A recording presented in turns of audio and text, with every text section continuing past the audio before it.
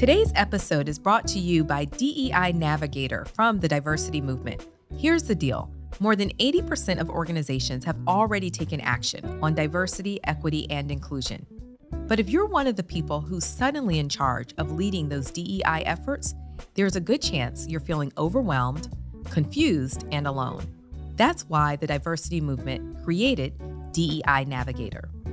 This new monthly membership service is designed exclusively for small to medium-sized businesses who are committed to DEI action and results. It's everything you need all in one place. Access to proven business leaders and certified diversity executives, expert curated content, how-to guides, training, and a community of peers sharing their ideas and lessons learned. All at a fraction of the cost of hiring a full-service DEI consultancy. For more information, head on over to thediversitymovement.com/AU. That's thediversitymovement.com/AU. All right, let's get to the show. Hey, this is Jason Gillikin, CEO of Earfluence, here to tell you that this special episode of Equity Raise was recorded live on the roof of American Underground as part of the Google for Startups Black Founders Exchange program. And one of the cohorts of this year's Black Founders Exchange is the guest host today, Desby McDaniel, CEO of Clinispan. Enjoy the episode.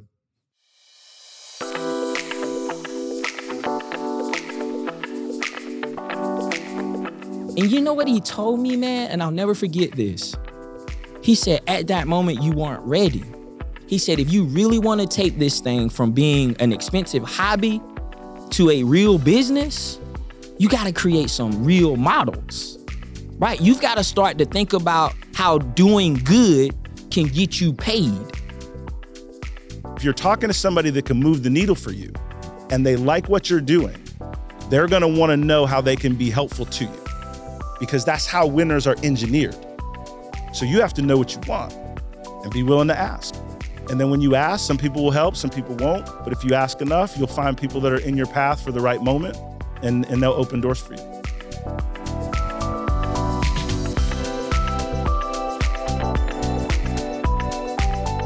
Welcome to Equity Raise, leveling the landscape for diverse founders and their VCs. Brought to you again by the Diversity Movement. I am Desby McDaniel. I'm co-founder and CEO of Clinispan Health. And we are recording this in person at the Google for Startups Black Founders Exchange. Let's get a round of applause. All right, so we have heard before, right, the statistics around Black founders. Less than 3% of us end up with venture capital funding. And as a Black founder myself, I've experienced the ups and downs of these raises, as we have all been discussing today and all week, right? So on this podcast, we want to feature founders who have overcome the odds to raise some money, to grow their businesses. So what we're going to do, we're going to jump right in. Today, we're joined by Greg Hedgepeth, CEO of Substantial Magazine. Welcome, Greg. Thank you. Thank you for having me. We also are joined by Thompson, who is CEO of the Diversity Movement and an angel investor. Thank you for having Welcome, me. I'm excited Donald. to be here. Of course. So first of all, I was actually in an NC Ideal micro cohort with Greg. Yes. And so I actually have a prior relationship with him and know him as an amazing entrepreneur, and actually was privy to his relationship with Thompson. So I am very stoked to be here with these guys today. So thank you all for being here and for having me here with y'all. So let's get into some questions, right? Sure, Greg, let's do it. Absolutely. Let's start with you. I really would love to start with, what is your why? You know, why did you get started as an entrepreneur and with Substantial Magazine specifically? Oh my goodness. So first and foremost, I will not bore you with all the intricate details of who I am and my why, right? But there is a long story. I'm a born and raised country boy from Halifax County, North Carolina, right? I'm not sure how many of you are familiar with that. And my why started a long time ago because I'm a firm believer that words, when carefully arranged, have purpose and they live well on after us, right? Mm-hmm. And so Nelson Mandela said it best. He said, there's no passion to be found playing small for settling for a life that is less than the one that you are capable of living. That was said to me a long time ago, right? Along with this notion of, son, you have to have a reason to exist in this world. right? And so I feel as though my purpose, my why, is to ensure that others understand that, right? And that we, as a people, have the opportunity to lift up the amazing stories and Black voices that are around us and ensure that they understand, too, that they are nothing less than substantial. Right? That is the reason for the name of my company, that we are of considerable importance, size and worth, that we are strongly built and made. We are the essentials of things. And so I want to make sure that folks in my community know that, and that everybody that's looking in at my community, right, that for how many ever years have thought anything less than of us now understand just how substantial we are. So that's my why, man. Like, that's why I do what I do. That's why I'm huge. so passionate about it. That's huge. That's, I I can feel think, the why this passion. guy kind of, like rubbed me one time and was like, hey, man, like, I want to know more about that. Yeah, with that said, let's transition. How did you meet Don? How did you meet Donald? Please tell us exactly how that happened. Absolutely, man. So I'm a religious person, right? I was born in a Baptist church in Halifax County. That's two things. One, I can talk all day, and I firmly believe in there is someone that has already written this thing out for us, right? And so I'll never forget. So a quick background. I am not only an entrepreneur. I got like one foot in the door, one foot out the door. I also serve as Director of Marketing Communications at North Carolina State University's graduate school. And I've had the opportunity to also be a professor at Shaw University in the mass comms and digital technology space, a number of different things, right? Long story short, I'll never forget it. One of my colleagues at NC State goes, you need to know Donald Thompson, right? Because as Black creatives, especially in the marketing and communications, public relations space, y'all, we like less than 1% of 1%, if that makes sense. Yeah. And so anytime you see us, and especially us as CEOs of creative firm, like, we gotta know each other, right? We've gotta like find ways to talk and mentor and communicate. And so I reach out to Don for no other reason than to simply say, I need to know you, sir. I need to know your path. I need to know how you got where you got, like the challenges, the struggles, all of that. Oh, and by the way, I'm going to be having a symposium on NC State Centennial Campus. I understand that you're on NC State Centennial Campus. How about walk up and be one of the panelists for my Black Lens Symposium that I'll be hosting, right? Where we're going to be, again, in real time talking about some of the challenge and isms and all of those things. And just like that, Donald said, not only will I come, I want to know more about it, right? Like, I want to know like how I can get involved. And it was a 5-minute conversation that led to a 15-minute phone call, and the rest is history.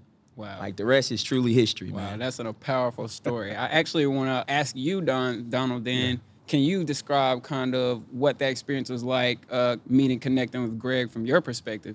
So one of the things that if you've had any level of success in your life, right, you didn't do it by yourself, and you didn't open all the doors on your own.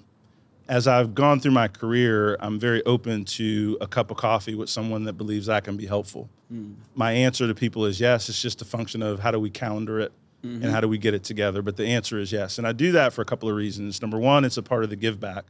But number two, how do you stay relevant if you're not listening to people's new ideas and dreams and goals? How do you stay on the cutting edge if you think you have all the answers versus seeking them? And so when Greg made that call, it was easy for me to say yes, because that's just part of my process in learning and growing.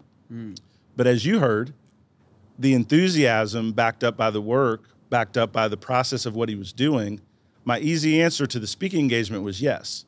But I wanted to watch how he delivered that program.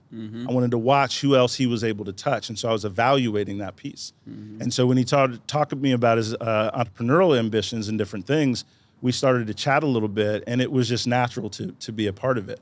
But I think a lot of entrepreneurs miss the boat is that they don't ask for that 15 minutes. And I'll say this one thing that I think is really important, and it's maybe not the question, but I think it's important.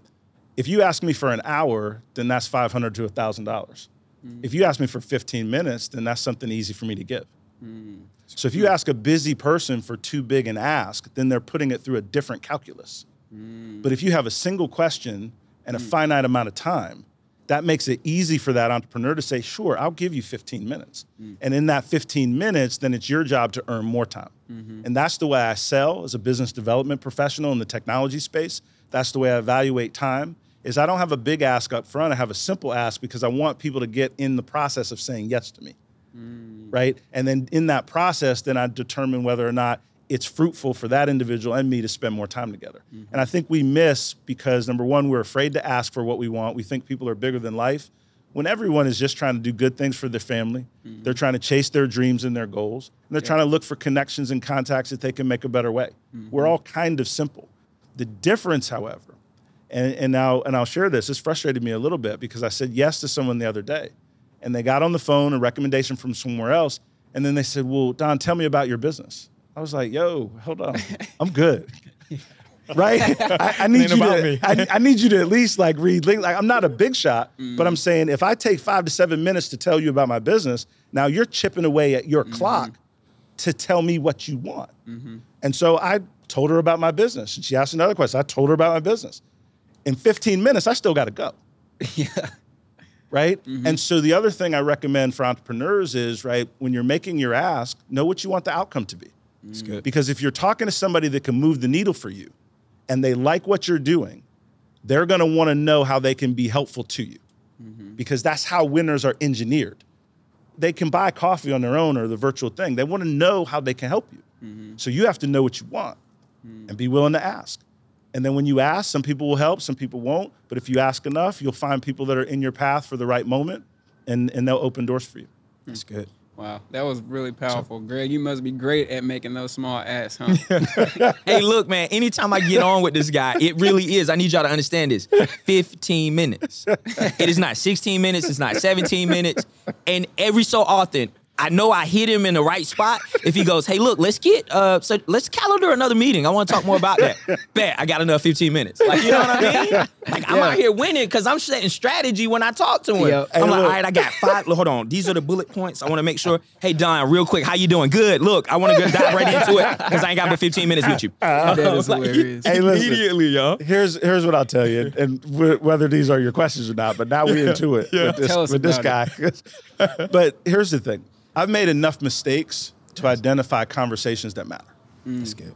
I'm not some kind. I've just listened to enough pitches, enough people to understand conversations that matter. And what is interesting is if you talk to somebody and your hook works, you'll get more time because you hit the motivation button of the person you're talking to. And all of us have a what's in it for me type of dialogue.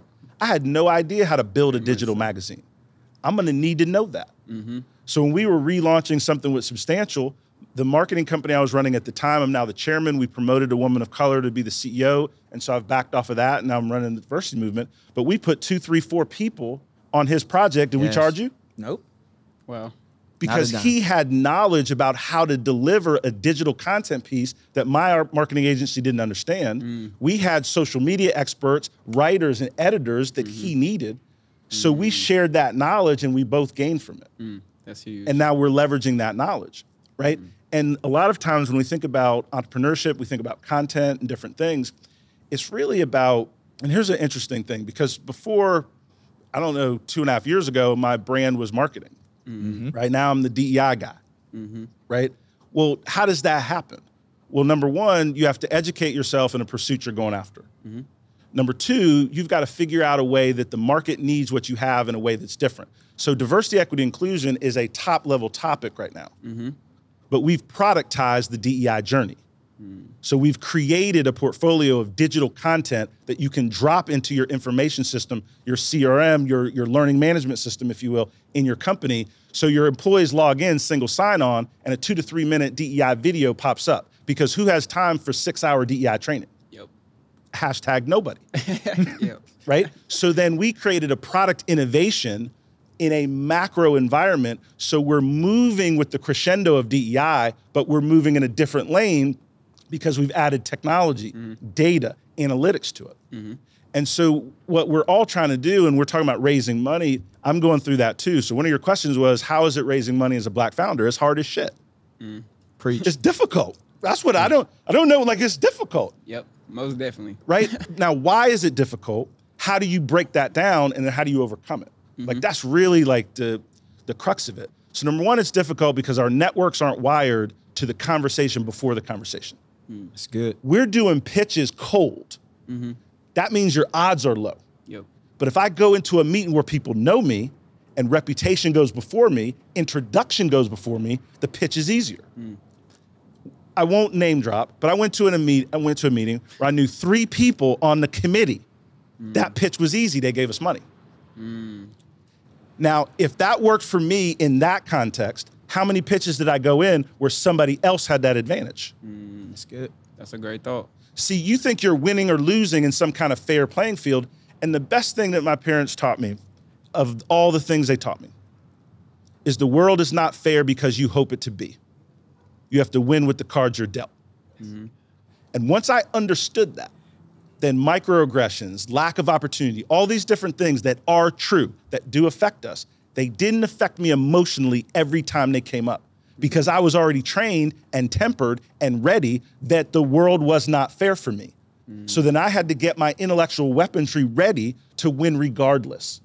The reason that's important is a lot of times when we hit resistance, we step back because we think the resistance is more powerful than it is. If you know it's coming and you can put your emotional armor, then it's just next phone call. Yep. Right? Good. And you just pick it up and you go, and you pick it up and you go. Yeah. We had, listen, pitch after pitch after pitch. We had one VC, and here's what we learned. VCs aren't our jam right now. They don't want to hear what we're saying. They don't want to talk to us. They don't understand it. Because VCs, even though they're innovative, are follow the model, follow the pattern. That's good. So if you have something that's truly new, you're going to meet with a lot of different resistance because it doesn't follow a particular pattern. Angel investors for us and angel groups were more receptive. I see. And that's something that we had to figure out after 35 to 50 pitches. Yep. After me going to venture this or that, I was like, man, this ain't my jam. Yeah. Like, this ain't my spot, right? And so I was listening to the companies that were succeeding. I was looking at what I was doing. Yep. I said, this is going to be my spot in maybe 2 years. They weren't mistreating me. They just weren't ready to hear me. That's good. I see.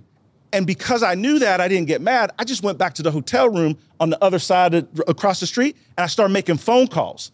Because what I did understand people would hear me is if I have 100 customers, $3 million in revenue, $5 million pipeline, if I have global clients that are working with, if Fuji is a company, if the Country Music Awards are a company, if you have game, then you need money to get you started, but you got to figure out how to win without it at some level so your walk is different. You have to figure out how to do it without it. So I wanted to put a question back to Greg, right? For Substantial Magazine, what did you do for early funding and getting this off of the ground? Like, what were some of the things that you were going through, thinking through, and leveraging to get Substantial Magazine off of the ground initially? No, that's a great question. And I just got to say, for me, what time, talent, treasure do I have?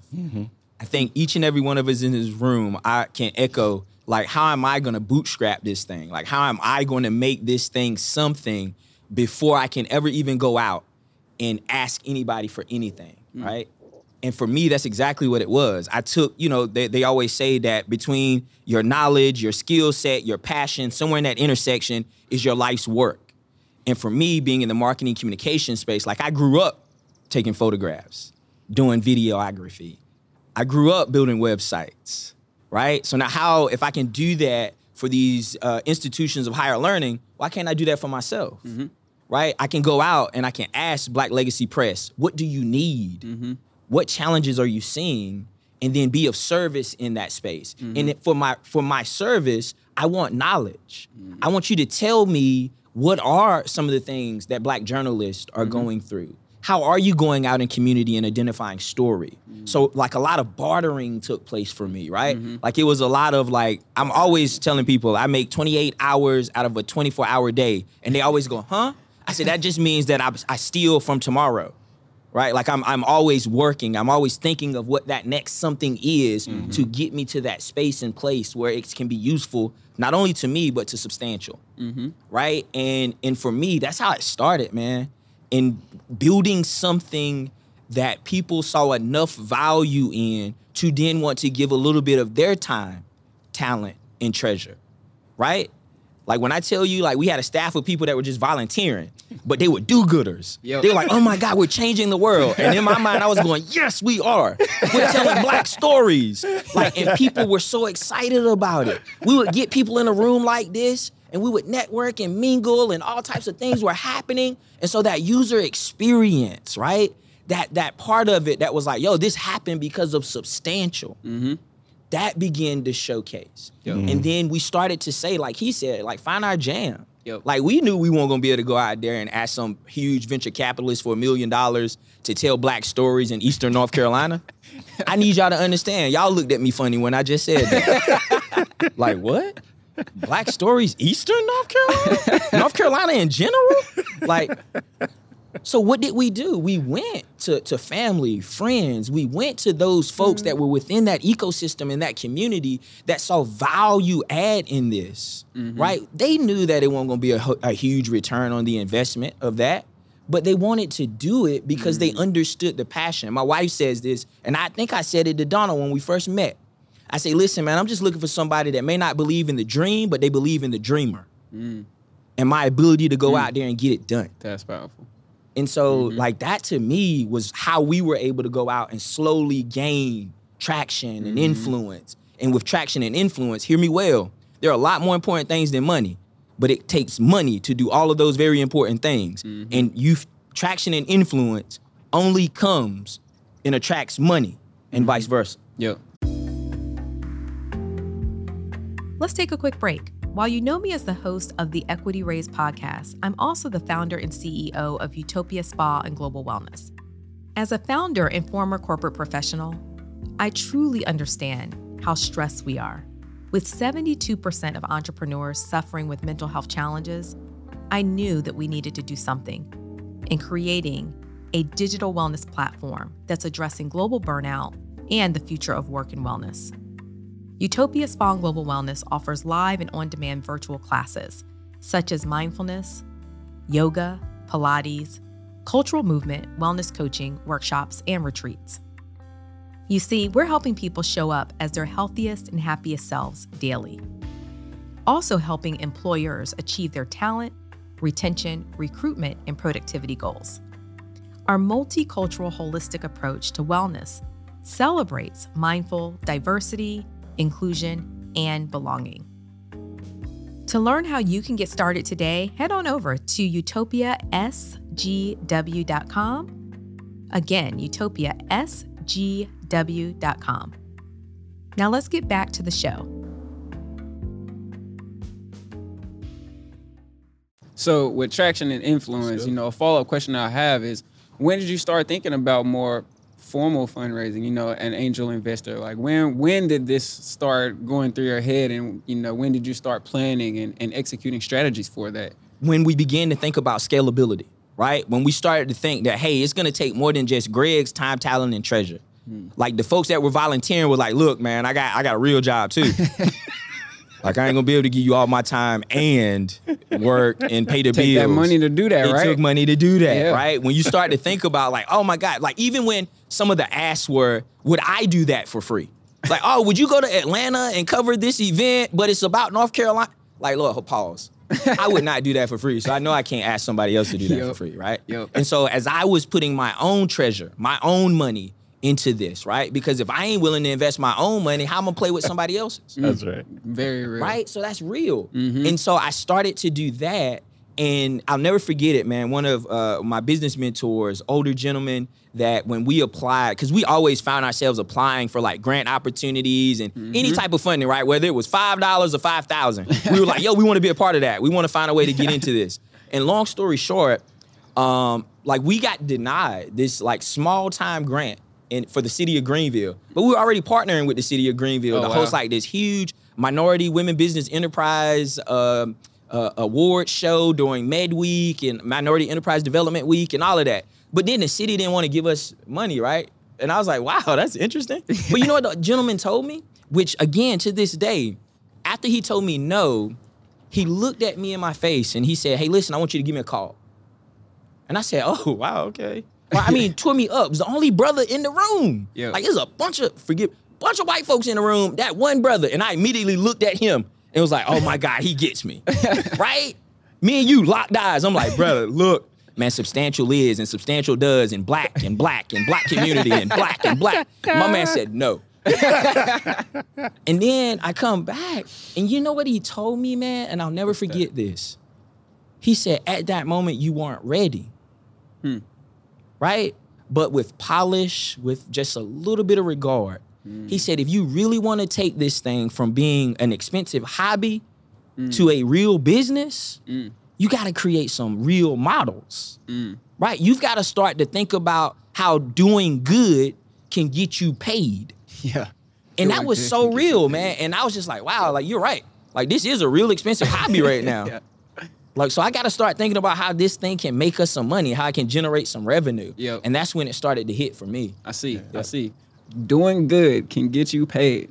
I just wanted to repeat that. That was pretty impactful from my perspective. I wanted to flip to you, Donald, as an angel investor, you know, and your relationship with Substantial Magazine and Greg. Tell me more about your perspective about what you were perceiving as an investor, you know, with Substantial Magazine and Greg, and what that process looked like for you. So, you know, angel investors, and I didn't really have a full thesis at that time. I've invested, some have grown 10 times, and some have, if I would have just burned money on Main Street, it would have been better, because at least I could have put that on YouTube and got some brand recognition, right? So everything doesn't work out. But in looking at investments, you do look at the dreamer, the leader of the business, because businesses are going to take on different forms and pivots. Typically, the original idea is to put you on a path, right? There's going to be some twists and turns. And so where I've made money is where the team was able to adapt to the market, their idea, and sometimes find something new.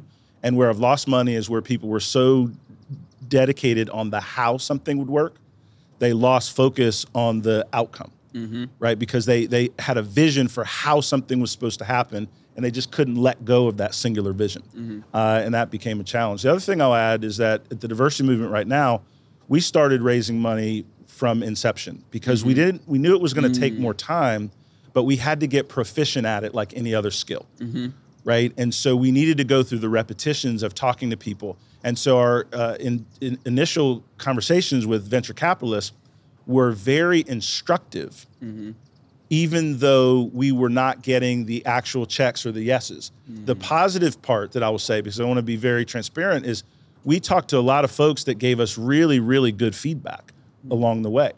And that feedback informs some of the decision making. And when we were talking to the VCs, we then took that same structure, that same discipline, that same messaging, coaching prep, and we looked like rock stars when we talked to the angel investors. I see. Like they were like, oh my gosh, you are so ready, because we weren't quite ready for the VC level, but we used it to prepare ourselves and as we grow. From the angel standpoint, it really is about, does the dreamer match the goal? But here's the thing, right? Do you see a big enough market to take a chance, right, on what you're doing? Or do you see enough social impact that you're willing to be even more patient? And that was more on Greg's side. We didn't have a business model that was going to grow into a $5-10 million business like this. But what has happened is the impact of what we're doing has created other seeds and different things. So as an angel investor, you got to think about kind of what the win is and what are the different kinds of win. With that said, what does a win look like to you? You know, what does a successful return on an investment look like for you? 10 times is really the model. So you put in 100,000, you want to get $1 million. But if you double your money and you were the first money in for an entrepreneur that just needed a chance to build a prototype, and it's going to take a little bit longer than you anticipate, like, that's a win for me too. Like, the reason it's a hard question is because I'm very blessed and fortunate in the things I've done that everything doesn't have to have the same time frame, right? And that's why angel investing is different from the venture capital. If you invest in a venture capital fund, and I've got some money in some of those, they have a 5 to 7 horizon. They have a specific blueprint. And there is a very much a deliberateness about how they work and how they operate. The angel funds have the opportunity to be a little bit more patient with entrepreneurs and bet a little bit earlier. And that's where we needed to live a little bit more. So winning return, you know, some of my investments have done 10X, some of it done 5X, and some of it, again, you know, burning money outside as a bonfire. So all the above. Awesome. Okay, so I want to actually then transition to asking about Substantial and Like, what does scale look like for you? You know, what is your plan for scale with Substantial Magazine? Like, what does that actually look like? No, that's a great question. And one of the things that we began to do as early as, Donald investing in us was to look at how we take what Substantial is doing at a very regional, statewide level and find ourselves in that national conversation as it relates to Black media, right? Like, how do we now begin to structure ourselves as a, for lack of better words, influential or substantial outlet that they can come to for Black news in North Carolina, right? And we've begun to successfully do that, right? By finding our tribe, by finding our niche. I can stand before you today and say that we were part of one of the largest, I almost hate saying Meta, right? Like, I still ain't got used to that. Like, I keep wanting to say Facebook, but Meta Journalism Project, founding of the local media associations, BIPOC Publishers Network, right? And so that was an opportunity for us to be a part of that national conversation and start to scale, right? And so when we think scalability for us, right, because we're a digital platform, we're online. We started with paper. There's still some folks down in like regional, like rural areas that they're like, hey, you got to bring the print back. You got to bring the print back. But long story short, like, scale for us being an online outlet is as simple as our ability to ensure that others know about us. So it's all about brand, right? That is what social media has given us the ability to do. It is our billboard to the world. And so it's a matter of trying to figure out unique ways to ensure our content is reaching our target audiences in that space. So that scale for me. The other part is, I've been knocking on Revolt's door. I've been knocking on, and I'm hoping that, Diddy and the boys hear this. Like, I've been knocking on a number of doors to see if there's even a slither of an opportunity that exists for them to say, you know what, man, Substantial got something. And I want to talk to you about how we take that something and create that national brand. So. Okay. So building off of that, really, from your perspective as a founder, if you were speaking to investors, right, what are some things that you would advise them on for actually engaging with and understanding and investing in underrepresented founders? What kind of advice would you give investors about the things that they should be doing to relate to and understand and partner well with underrepresented founders? Hey, well, first and foremost, I'd tell them to go sit with Donald Thompson. Right? Seems like a good start. And get a firm understanding of what it means to be an investor, right? To as I said a few moments ago, not only believe in the dream, but the dreamer, right? I would also say to them that some things that they probably already know, right? Like slavery ended 400 years ago, right? But I need everybody to have a firm understanding that only 58 years ago was segregation outlawed in America. And then outside of that, there have been some systematic isms that have existed within some systems, right? And I know Donald said, hey, look, understand the hand you've been dealt. But that there are some things that when we sit in spaces as Black founders that we don't have the luxury of having had. I think I was talking to some folks in the back of the room, and they were talking about, hey, look, when I enter into a space, I don't understand the handshaking that's already took place, right? I might have got invited, but these folks were a part of the inception of, right? That, in some cases, I'll just share this real quick if I can. For sure. So I was in Washington, D.C. at an incubator, right? A small startup incubator. And this was when we were kind of quasi trying to be a tech startup, right? We were like, oh, we're an online platform. We're about to be the next Blaverty. Long story short. And when I tell you imposter syndrome began to kick in because I'm listening to like, oh, we've already invested $250,000 in X, or we've already done Y, or this thing has happened and that thing has happened.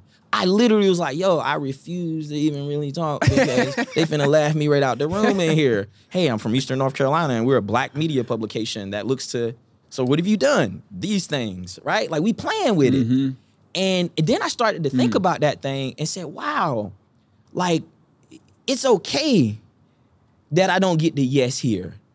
I'm just awesome to be in the room That's right. to listen in on everything that they have done to get the yes, and then go back and figure out how I can, tool up to get the same. So the long-winded answer to your question is I would tell investors to take a deeper look, right, at what they have in their portfolios and understand that you can win during good, right? Like that not everything's gonna have that very polished, oh my God, they've got it all figured out and together. It's like, yo, did you get it all in one swoop? That's a good point. Right? Like, I think somebody said it again in the back. They were like, yeah, self-made is a joke. There's no such thing. And so who gave you that opportunity, right? Who gave you that moment? That's right. And so that's what I would say to them. And know that, man, there's some amazing stuff that's happening. We are nothing less than substantial. No pun. Like, again, that's my plug. Like, we are nothing less than substantial. And so know that we've got some really awesome ideas and some things that are happening too. We just need that moment. We need that moment, y'all, because I'm telling you, we have been left out of so many critical wealth accumulating markets, real estate, automobile industry, the stock market. Can you imagine if my granddaddy, with less than a middle school education, a sharecropper in Halifax County, had told me about how to play in the stock market? I wouldn't be sitting here with y'all. Y'all be reading about me, though. Kid investors, y'all out there somewhere. See what I'm saying? Like, so you just got to understand that we may not have started in the same place, but y'all, we are running. And we will run. Because the alternative is not do it. Think about it. If I am willing to start a company, I am willing to get in front of you and tell you my story, tell you why I need your funding, to be vulnerable in that space. Come on now. At least acknowledge that. And as Donald said, even my act, like, if you can't help me financially, tell me where that next thing gonna come from. For sure. Right? So the ask ain't always gotta be money. It could be resources. It could be time. Yep. That's a great point. Definitely, as currently fundraising myself, a lot of my asks are not actually money, although that is likely what I am looking for. So I definitely understand. On the flip side, Donald, as an investor, what would be the advice you would give to founders and community members here with us and listening about how to effectively communicate and partner with the right investors? Most people want to help you win once they understand your story. Most people aren't against you. They don't know your story. And so when you shared your story, right, we exchanged numbers, and I have a specific investment group I'm going to recommend you to that I think will be willing to hear your story. Because of the no's that I've gotten, I know I got a list of 100, 200 investors. They don't like this. They definitely don't like this. But they might like this. But that is a resource. Definitely. Right? And so I also described, I said, hey, listen, you can call them, or because I know them, you send me your stuff, I'll forward it, and I'll send you directly to the two guys that can up and down what you're looking to do. That's how it's faster. So before I answer the question of what investors are looking for, it's really, how do you get someone to give you third-party credibility so your email moves up the chain a little bit faster? That's step one. Because a lot of times you're pitching and people are halfway listening, you just don't know. But that power of recommendation is super important. So that's number one in terms of that network effect. I was talking with a friend of mine out of DC that is very successful in the mortgage industry, and the financial industry is struggling right now, but used to work in TV and media. And so check with me after, but we were just talking, and he just started saying, you know what? I'm going to call the CEO chairman of this major media conglomerate. And I was like, I said, and then I put Greg Hedgepeth by it. And I didn't say anything to the guy, but he was asking me for something, a discount on something he needs, right? I'm going to say yes. And then I'm going to say, I'm going to need you to talk to my man, Greg. Right? Great because the lesson in way that. business works, see, when people come and they network, nice to meet you, what you're doing this, oh man, that's amazing. Networking is a business skill. It's good. Right? When I'm listening to people's story, I'm trying to figure out what I can do for them, what they can do for me, what's the connection, right? And so the networking is important. So to answer your question from the investor view, I'm looking for somebody that understands the pitfalls for what they're doing. Everybody can tell me why it's going to work. I want to know if you understand the theater that you're playing in and what are the pitfalls in your business and how you think about overcoming them. I don't need you to have every answer. I actually just want the humility and the acknowledgement that your idea is not so amazing that you're going to go from $0 to $100 million with no resistance, right? Because I can't bet on that. I need you to understand that you know there's going to be some peaks and valleys and that you're an agile thinker of how you're going to maneuver through those. So when I'm listening to your story, it's okay to be super positive. Here's some of the challenges that we're working to overcome in our space. Bum, bum, bum. Right? You don't have to go into the depth of negative, but I just want to know there's some reality to what you're describing. That makes me feel more comfortable. I'm talking to somebody that can manufacture and make it. And the second thing when I'm talking to businesses, business ideas, so quick funny story. So I had someone call me and say, listen, I have this great idea. I'm gonna need you to sign an NDA. I'm gonna need you to stop talking to me. I don't care. I'm gonna need to sign an NDA, and you're gonna need to pay me this idea so good. I said, I'm gonna need to not talk to you. Wow. I said, what do you mean your idea is so good? I had somebody come to one of my businesses one time. This is a true story. He said, hey, I want you to help us build a social platform. And I was like, all right, cool. Tell me about it. All right, you connect with your friends online, and then you upload pictures, and then you can comment on those pictures, and then you can click a button if you approve or disapprove of the I said, man, that sounds like Facebook. He said, nah, it's different. I was like, yo, man. And seriously, and they want us to help us build this app. And they had like a lot of money. And I almost wanted to take their money to help build their app. This is one of my companies that built apps. And my team was like, man, we can't do that. That's bad karma. We need to tell this guy this is a bad idea. I was like, yo, man, this is a bad idea. And he went to another shop, man, and they took his money. Wow. They took his money, man. We could have used that. But anyway, everybody believes their idea is phenomenal. What does the investor want to know? What's your execution? Yep. Your idea is not magic. And if your idea is magic, then you're talking patents. Then you're talking intellectual property that you can protect. That's a different path. Most people have an idea that can be duplicated pretty quickly. Yep. So what's your time to market, right? What's your execution path? What's your cost to gain a customer? How are you going to retain that customer? Yep. Getting a customer, right? That's one step. That's good. You grow. But how are you going to retain that customer so then my investment makes money now, in the future, and go forward? So those are some of the questions you have to think about when you're pitching that you just want to add to that 30 seconds, and then you come across more credible, right, when you're talking about it. You move from the idea to execution quicker. You're going to get more serious-minded conversation from the people that you're talking to. That's huge. Yeah, one of the things that I've heard related to that is ideas are not businesses, right? Ideas with execution turn into businesses. I think kind of to sum up what you just said. So I think both of you all spoke a bit about, resources as a huge part of this fundraising journey, right? So I think maybe one or two came up as you spoke, but I'll put the question to you first, Greg. Can you name some very specific resources for founders and community members and listeners that they could use and leverage to effectively fundraise as underrepresented founders? Oh, man, that's a great question. And I think they already are plugged into one of them, right? Like your ecosystem. Where you are right now is, think about Black Wall Street. I just recently had a conversation with Kevin Price with the Institute for Minority Economic Development. And we talked about like this notion of revitalizing Durham with Black businesses and this notion of thriving Black businesses in this space.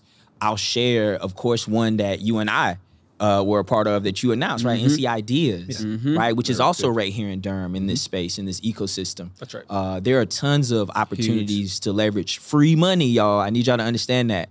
Like leveraging free money. Yeah, go out and do your asking, but these programs are geared toward and designed to help you with that in such a way where it's more of an application ask process than it is that 30 seconds or a minute and a half standing in front of an investor and sweating, hoping that they're gonna not laugh you out the room, right? And they give you feedback. And so that cohort that we were a part of not only helped us financially, but it also helped us from a networking perspective. And it also helped us with resources like creating forecasting models, knowing what that cost per customer is. Like those were really helpful pieces for me. And then just really, again, I go back to it. Like we've, with the help of Donald and his advice, I'll never forget this. He goes, hey, look, if the money ain't coming right now from the target audience, where else can it come from? Like, how are you diversifying your revenue streams? And we immediately start to think about, like, because of this business, what other dot can we plot to create a very pretty picture, right? How can we still be playing in this local media, Black media space, storytelling, but in a way that might be a little different in delivery than it initially was. Branded content. Let's go out and sell to businesses the idea of creating stories for their brands. And so it's not also only in what, folks can do for you, but what you can do for people. And so I would just share, like, from a resource perspective, again, not to be long-winded, the NC Ideas program was a huge one for us. We are doing some work with Google Newsroom Initiative right now, but of course, Google has a number of things and spaces that they play around in. And so I would say look into that as well. Dope. Two of those that he named, NC Idea, Google for Startups, are also resources for myself as well.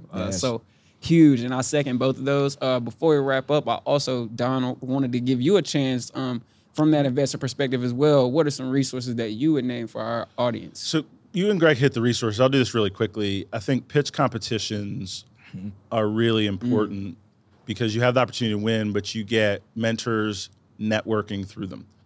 We just went through one because I'll tell you the theory and then I'll tell you some stuff like that we're doing and learning as founders. Atlanta is one of the markets that we want to go after. So that's another thing. If you have a particular market, then you want to find angels and competitions in that market. So you're networking intentionally. And we came in second at a pitch competition with Thai Atlanta, which is a pretty large investment group there. But what's powerful is through being in the top 10, before we ended up being second place, we got coaches to get ready for the final pitch presentation. One of our coaches was from Morgan Stanley.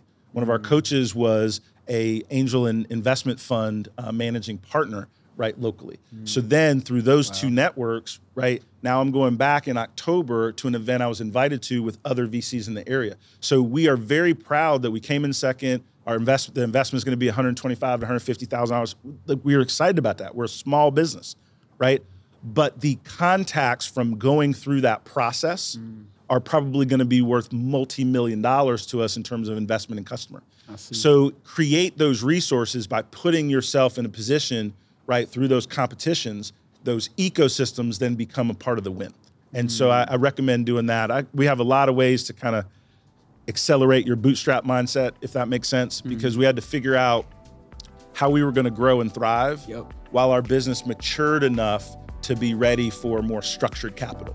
And we're almost there. But those are a couple of things that I'd recommend. Awesome. Those are great. And this has been a great experience. Thank you guys so much for coming on the show tonight. Thank you, Black Founders Exchange and audience, for being here. This has been the Equity Raise podcast from American Underground in Durham, North Carolina, presented by the Diversity Movement. We are going to continue these conversations to truly make a difference in the investor and startup community. And this was a great way for us to make progress on that tonight. So again, thank you all for that. This podcast was edited and produced by Earfluence. Thank you all very much as well. And again, I'm Desmond McDaniel, and we will see you again on the Equity Raise podcast. Thank you so much, everyone. Good stuff, man. Awesome.